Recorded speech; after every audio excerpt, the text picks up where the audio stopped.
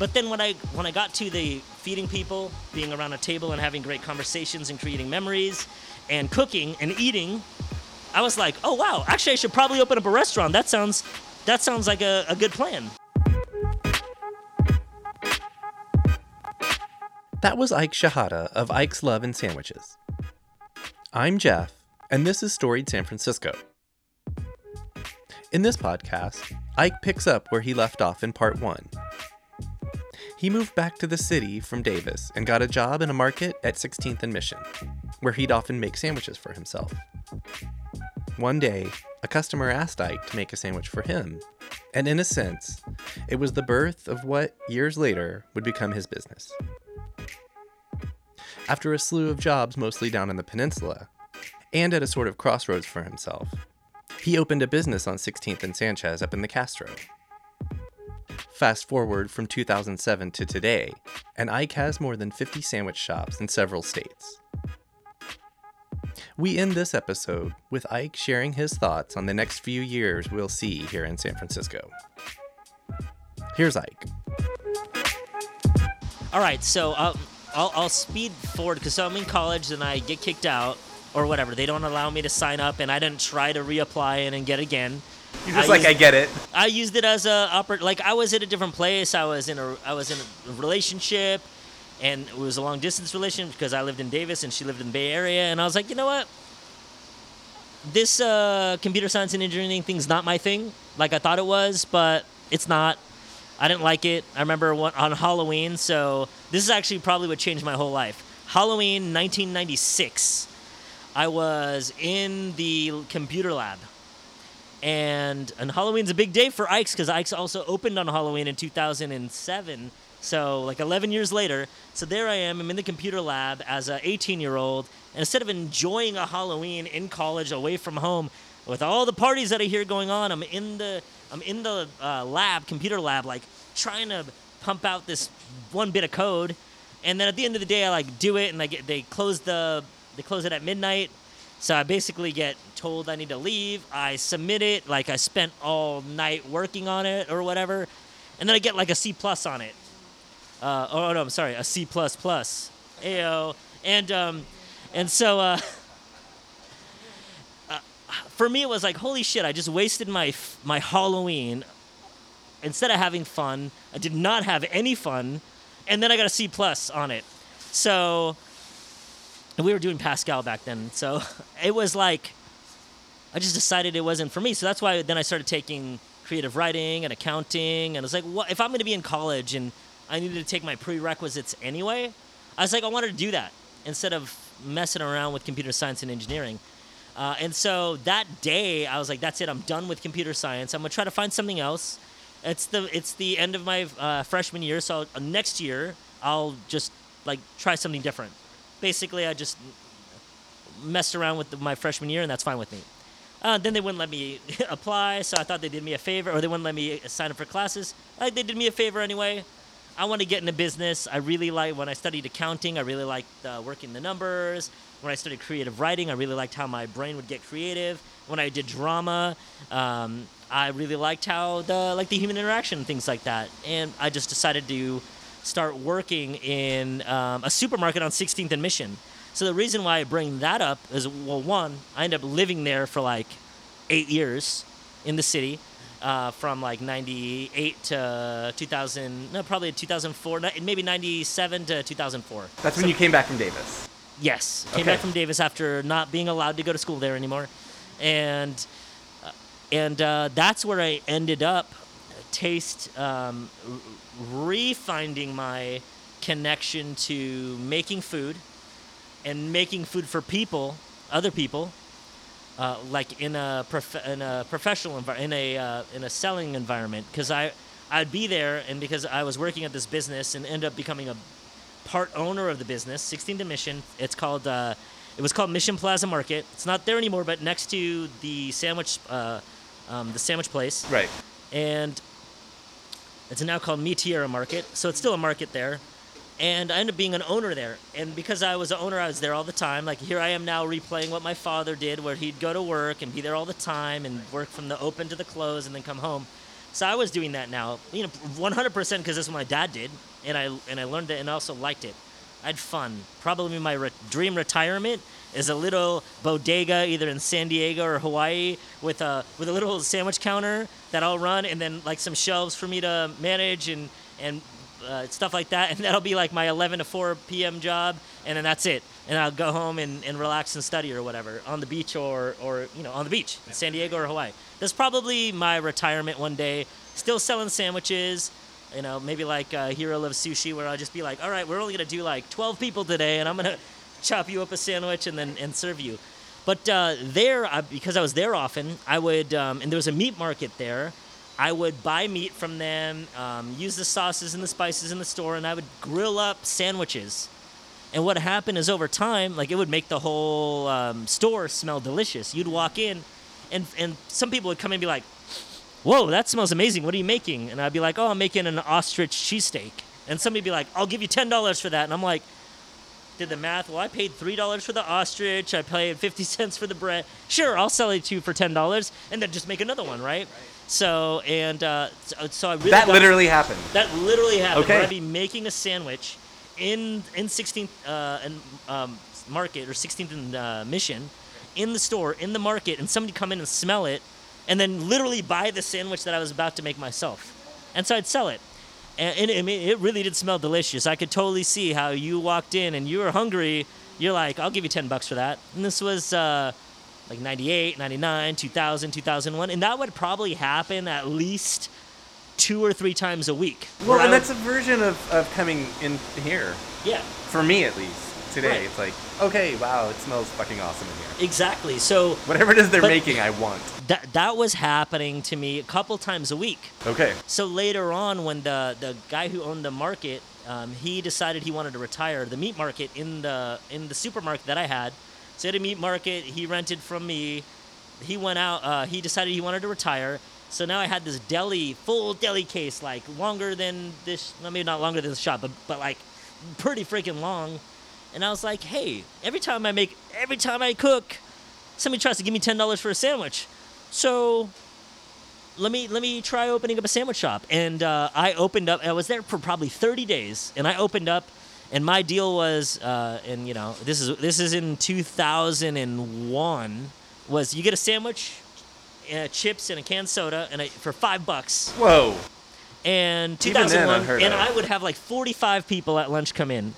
So the reason why it only went like 30 days, maybe 45 days, maybe 60 days, I don't really remember how much time I did it, but because I was like, man, that's a lot of work, having a line out the door and then at the end of the day for $5, like I'd make like $200, but then minus. My profit was like, oh, I just worked my ass off for like $50. For like 8 hours or something like that, which I mean, it's not so bad, but after taxes and then after, whatever, it was like a lot of work for not a lot of money. And, but I will say that experience allowed me to know, well, I took for granted the fun that I was having when I was making sandwiches for people. And years later, in 2007, when I decided to, probably 2006 when I had the idea again, in 2007, so like 5 years later, I was like, you know what? I wasn't factoring that I was having fun. I was just factoring in the money. And I remember this quote from Napoleon Hill, and he says that if, at the end of the day, at the end of your work, if all the value that you get from the work that you put in is the amount of money in your paycheck or your pay envelope, it doesn't matter how high that number is, you're still underpaid. Right. No matter what. So then I started going, oh, well, okay, I really love to make sandwiches. I enjoyed the talking. You would come in and like, oh, you love a garlic salami sandwich? And this is where Dirty Sauce came in, is this gentleman came in and he asked for a sandwich. He wanted a salami sandwich. And he said, but what I really like is a salami and cheese sandwich, but made on garlic bread. Okay. Do you have garlic bread? I'm like, no, I don't have. We don't sell garlic bread here. But I looked at my spice rack, from all the days in Davis, and I go, well, I have garlic powder. I have boom, boom, boom, and I had butter. I was like, oh, I'm gonna put butter, microwave the butter with the garlic powder in there, pull it out, brush it on the bread. melted the cheese, melted the salami, made him a sandwich. So I did that, mixed it all up, and sold him a sandwich. He left. He came in the next day and said, man, that was the best sandwich I've ever had in my life. I want the same thing, salami and cheese on garlic bread. So because he said that, I made him another one, and then he left, and he said it was the best sandwich he ever had in his life. This is 2001. I go, I'm going to make myself one. So I made it, salami, the garlic butter thing that I made, and I took a bite. And I said, man, that was dirty. And that's where dirty sauce came from. And that's where dirty sauce got its name from. Because back then, me and my crew, we used to say, like, bad means good back then. Dirty, for us, meant good. And so that's where it came from. So if it wasn't for that guy coming in and asking for me to get creative and making a garlic bread sandwich for him at my sandwich place, even though it was very short-lived, like probably 45 days, somewhere in that range, dirty sauce wouldn't have also been a thing. Okay. And so that all happened 16th and Mission, all 2001. Right. Dirty sauce was invented.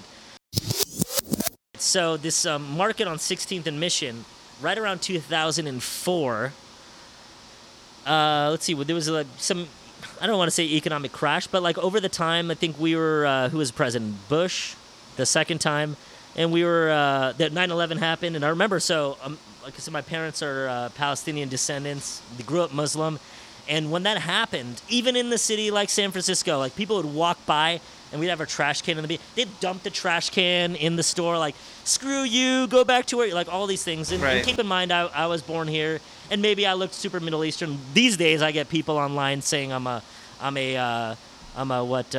the thing that people don't like right now? I'm a white male and, a capitalist, right? I wouldn't consider myself Caucasian. Not that there's anything wrong with being Caucasian. I feel like I'm Palestinian and descendants of immigrants that literally came here. Like, I'm first generation here. But like back then, I don't know, it was really like anti-Arab and things like that. And, even, like you said, even in San Francisco. Yeah, even in San Francisco, where people would come in like, screw you, we're going to like, I'm going to catch you after work today, like stuff like that. In San Francisco and all that stuff. I mean, this was happening way before the current presidential administration and that whole Islamophobe stuff. It was like that. It was right after 9/11. It was right there during 9/11. So slowly but surely, a business went out of business, and on April 12th, 2004, we had these gates like we have here. We closed up the gates. I closed it up, and I decided that I can't do this anymore because I was working 20 hours a day for like $20. PG&E came in, shut off our power, said I didn't even have power, and I closed it up, and I lived in the back of the store till I got basically evicted by the landlord for not paying rent from this market. Right. So what happened, that was 2004. So from 2001, 2004, the business closed. And so I was working 7 days a week because I was really committed to having fun, making money so I wouldn't ever have to like sleep on the floor again, and having food. And because I used to live off of like $3 a day in food back during those times in 2004. And I wouldn't want to ever be there again. So I became like a workaholic. And also like relived the working 7 days a week on 16th and Mission at my own market. And then what I noticed is working 7 days a week, I could do that, but I liked it more when I owned the business. Even though there was dates to get in Victoria's Secret and BB and I ended up becoming a bartender later on, and then selling real estate, or not selling real estate more specifically, and working at Trader Joe's too. Even though like I really enjoyed the human interaction with people, which is like a real big part of Ike's, and one of the parts that makes Ike's amazing is that we really love working with the person at the register to help them find the best sandwich possible. Like I made that garlic bread sandwich for that guy 10, year in 2001. Same thing. It's like you come in and you want whatever it is you want, and I want to get you the perfect sandwich. So once I saw that, wow, okay, I can work 7 days a week. It had nothing to do with that. It was more, I thought I didn't want responsibility, but what I really wanted was being passionate about what I was doing. And I wasn't necessarily passionate when I had the supermarket. Right. I liked the business aspect of it, but running the register at a supermarket on 16th and Mission was not, it was very small times was fun, and the rest of the time was rough and tumble. Well, we've already heard hints of it a little bit in your stories, but what is it or was it about sandwiches that you're like, this is what I'm going to do? I made a list, actually. So I made a list of knowing what I knew, starting a business, there's often, my experience especially, was there's going to be a lot of work in the beginning, and it's not necessarily going to balance out with the amount of money I'm going to make. So when the time got tough, I wanted to make sure that I was doing something that I love to do so that I wouldn't quit. I didn't want to start I knew I wanted to start a business, but I didn't want to start a business and then not make any money and then be like, oh, screw this, I'm going to go back to selling bras and panties, because at least that was fun. So I was like, well, what would be fun? Because I was working at Victoria's Secret for $8 an hour, but I liked it because it was fun.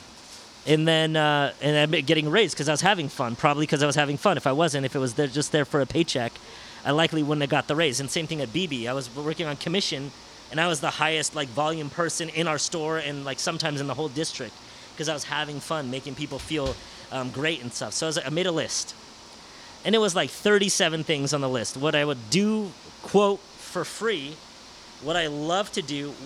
Essentially, the prompt to myself was what I would do for free, what I would do and not give up if I didn't make any money doing it, because I knew it was going to be a while. And on that list was stuff like snuggling baby animals. Like, that was definitely on the list. Like, I love snuggling animals, and you wouldn't have to pay me to snuggle them. I would like to snuggle them for free. I had feeding people on the list. I had coming around a table and having conversations and eating together, so it's like and laughing and having general fun. thing. It's a It's general not list. very Like, specific. it wasn't like okay. I didn't make a list like how can I make money. It was what do I love to do, and from that list I then went to myself. Okay, well what would, if I was going to make money doing any of these things, how would I make money? So, and I had some creative things, like for the baby animals, I was like, oh, it's the beginning of the internet. I mean, it wasn't like the beginning of the internet, but blogs and stuff wasn't really big.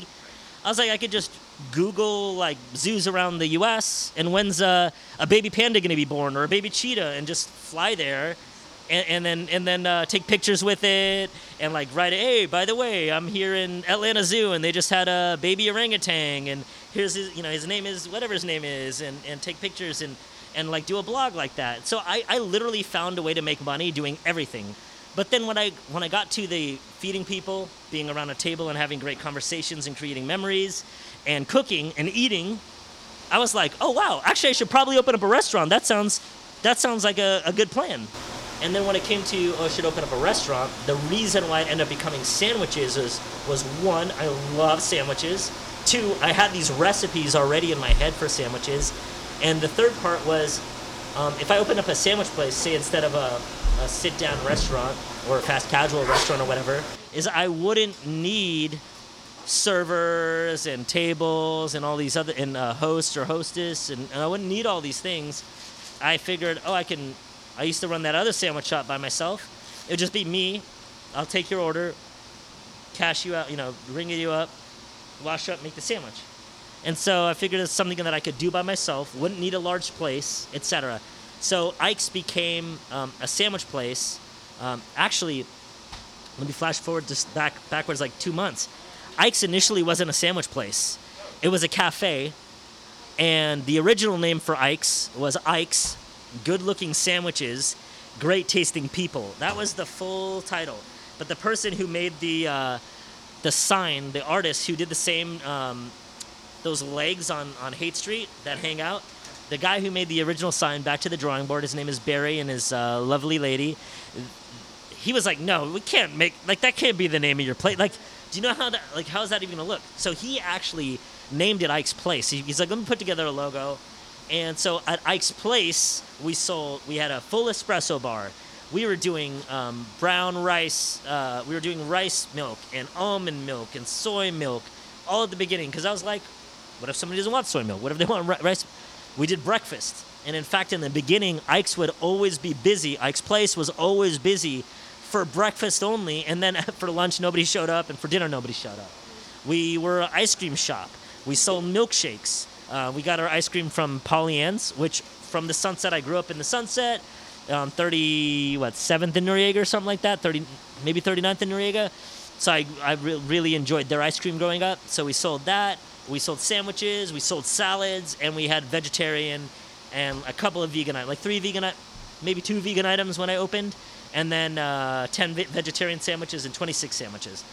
And then the reason why Ike's ended up becoming a sandwich place, original Ike's, if you went to the one on 16th and Sanchez, the original one, is it was 400 square feet with an 80 square foot ADA bathroom taken out of it. So we didn't have that much room.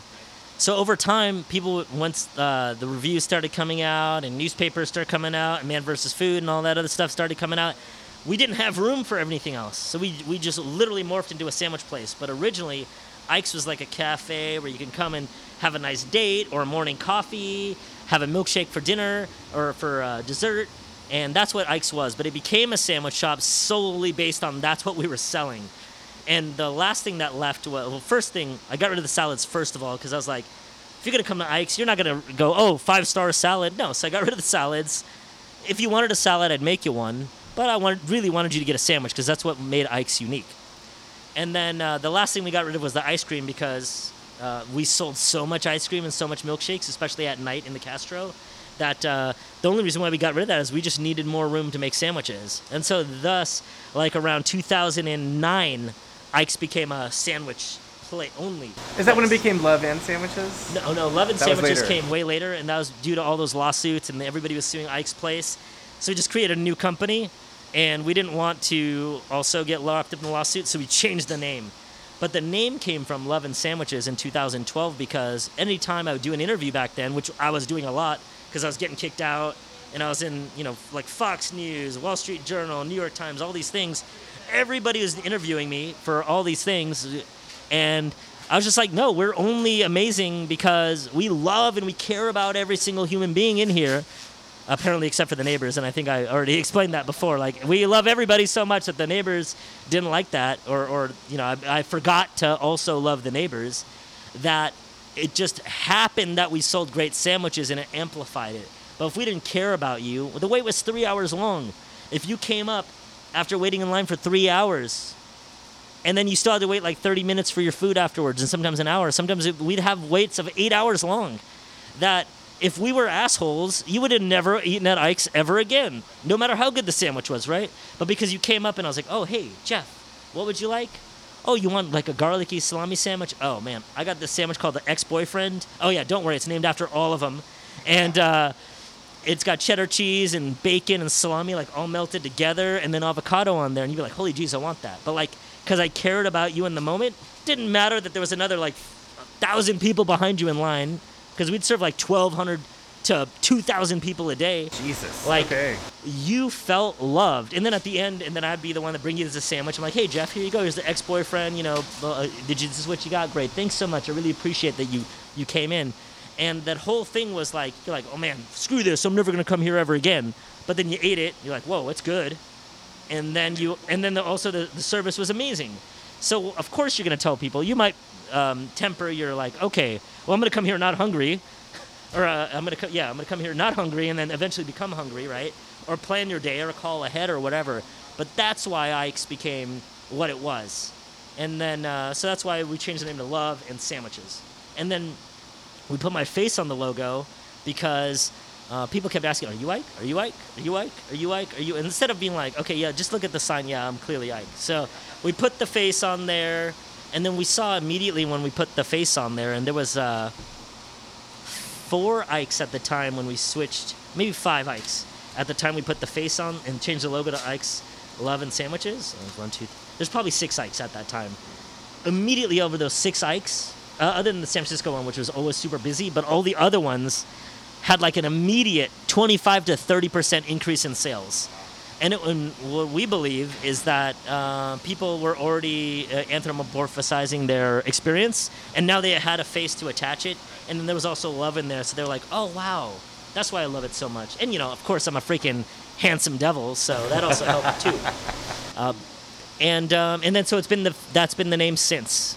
I want to wrap on your take. Are you optimistic, I guess, is the thing that I'm kind of trying to get at for San Francisco? When I opened up Ike's, I didn't live in San Francisco because I couldn't afford to live in San Francisco.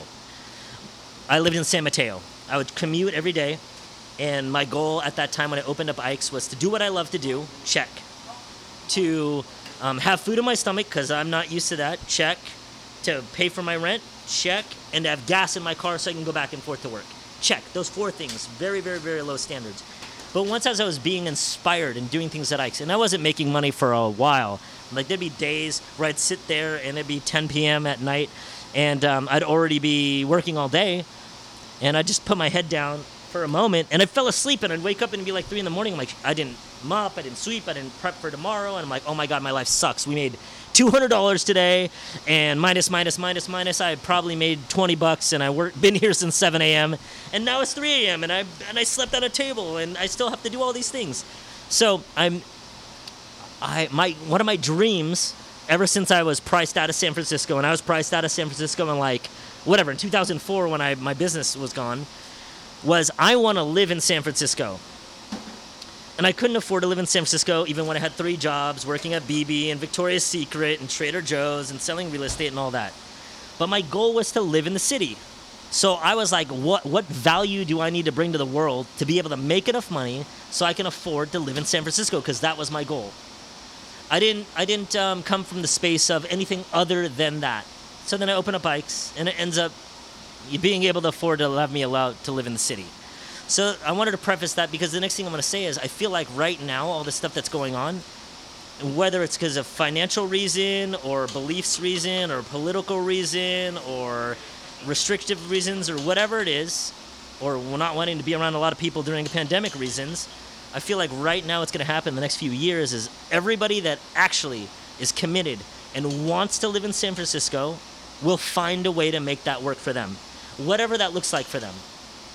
And that's what's going to happen over the next 3 years. And in fact, if anything, I feel like the city's going to get only better because only people that want, there's not going to be any, and I don't want to judge anybody out there, but the people that are here because out of convenience or whatever that's happening around tech-wise, political-wise, all that stuff, if they're only here for that, if their only reason for living here is not an intrinsic value, it's all extrinsic, they're going to leave. Regardless of if they can afford it or not, regardless of if they think that this is a great city to live in or not. They're going to leave because a lot of people just solely base their lives on extrinsic value. And we're seeing that. Yeah, right. And so in 3 years, it's going to be like, if anything, like, I don't want to say true San Francisco, because it's still true right now. It's just morphing into becoming a more... I guess the lack of way to say it, I think I said it already. The people that truly want to be here no matter what will end up staying here. Because I know I couldn't live here, and my goal was to live here, and even now during all these things, I'm still here.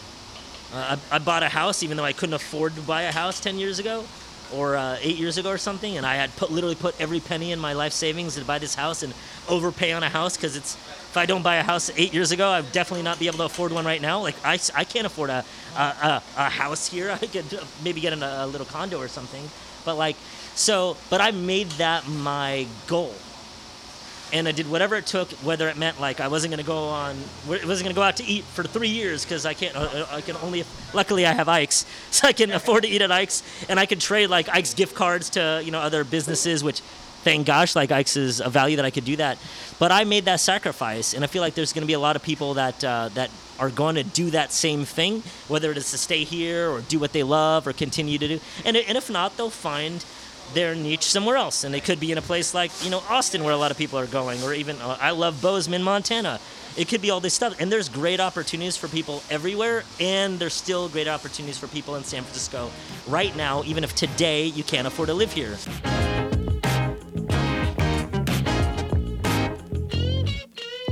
That was Ike Shihata. We're taking next week off, but on the next episode of Storied San Francisco, you'll get to know photographer Marcel Turner. Please join us for episode 46 on January 4th. Until then, happy holidays, and please be safe. Music for Storied San Francisco is by Otis McDonald. Photography is by Michelle Kilfeather. The show is hosted and produced by me. Michelle and I have produced more than 140 episodes over the last 3 years, and you can find them all at our website, storiedsf.com. While you're there, please check out our store, where in the month of December, we're donating proceeds of all sales to Supply Hope Info, a new nonprofit helping students with distance learning. We're on Twitter, Instagram, and Facebook, where you can like, comment, and share the stuff we put out.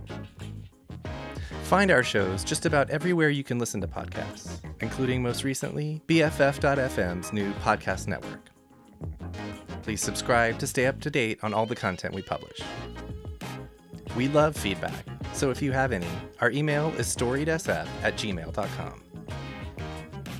Thanks for listening. Stay strong, stay safe, wear a mask, and stay healthy.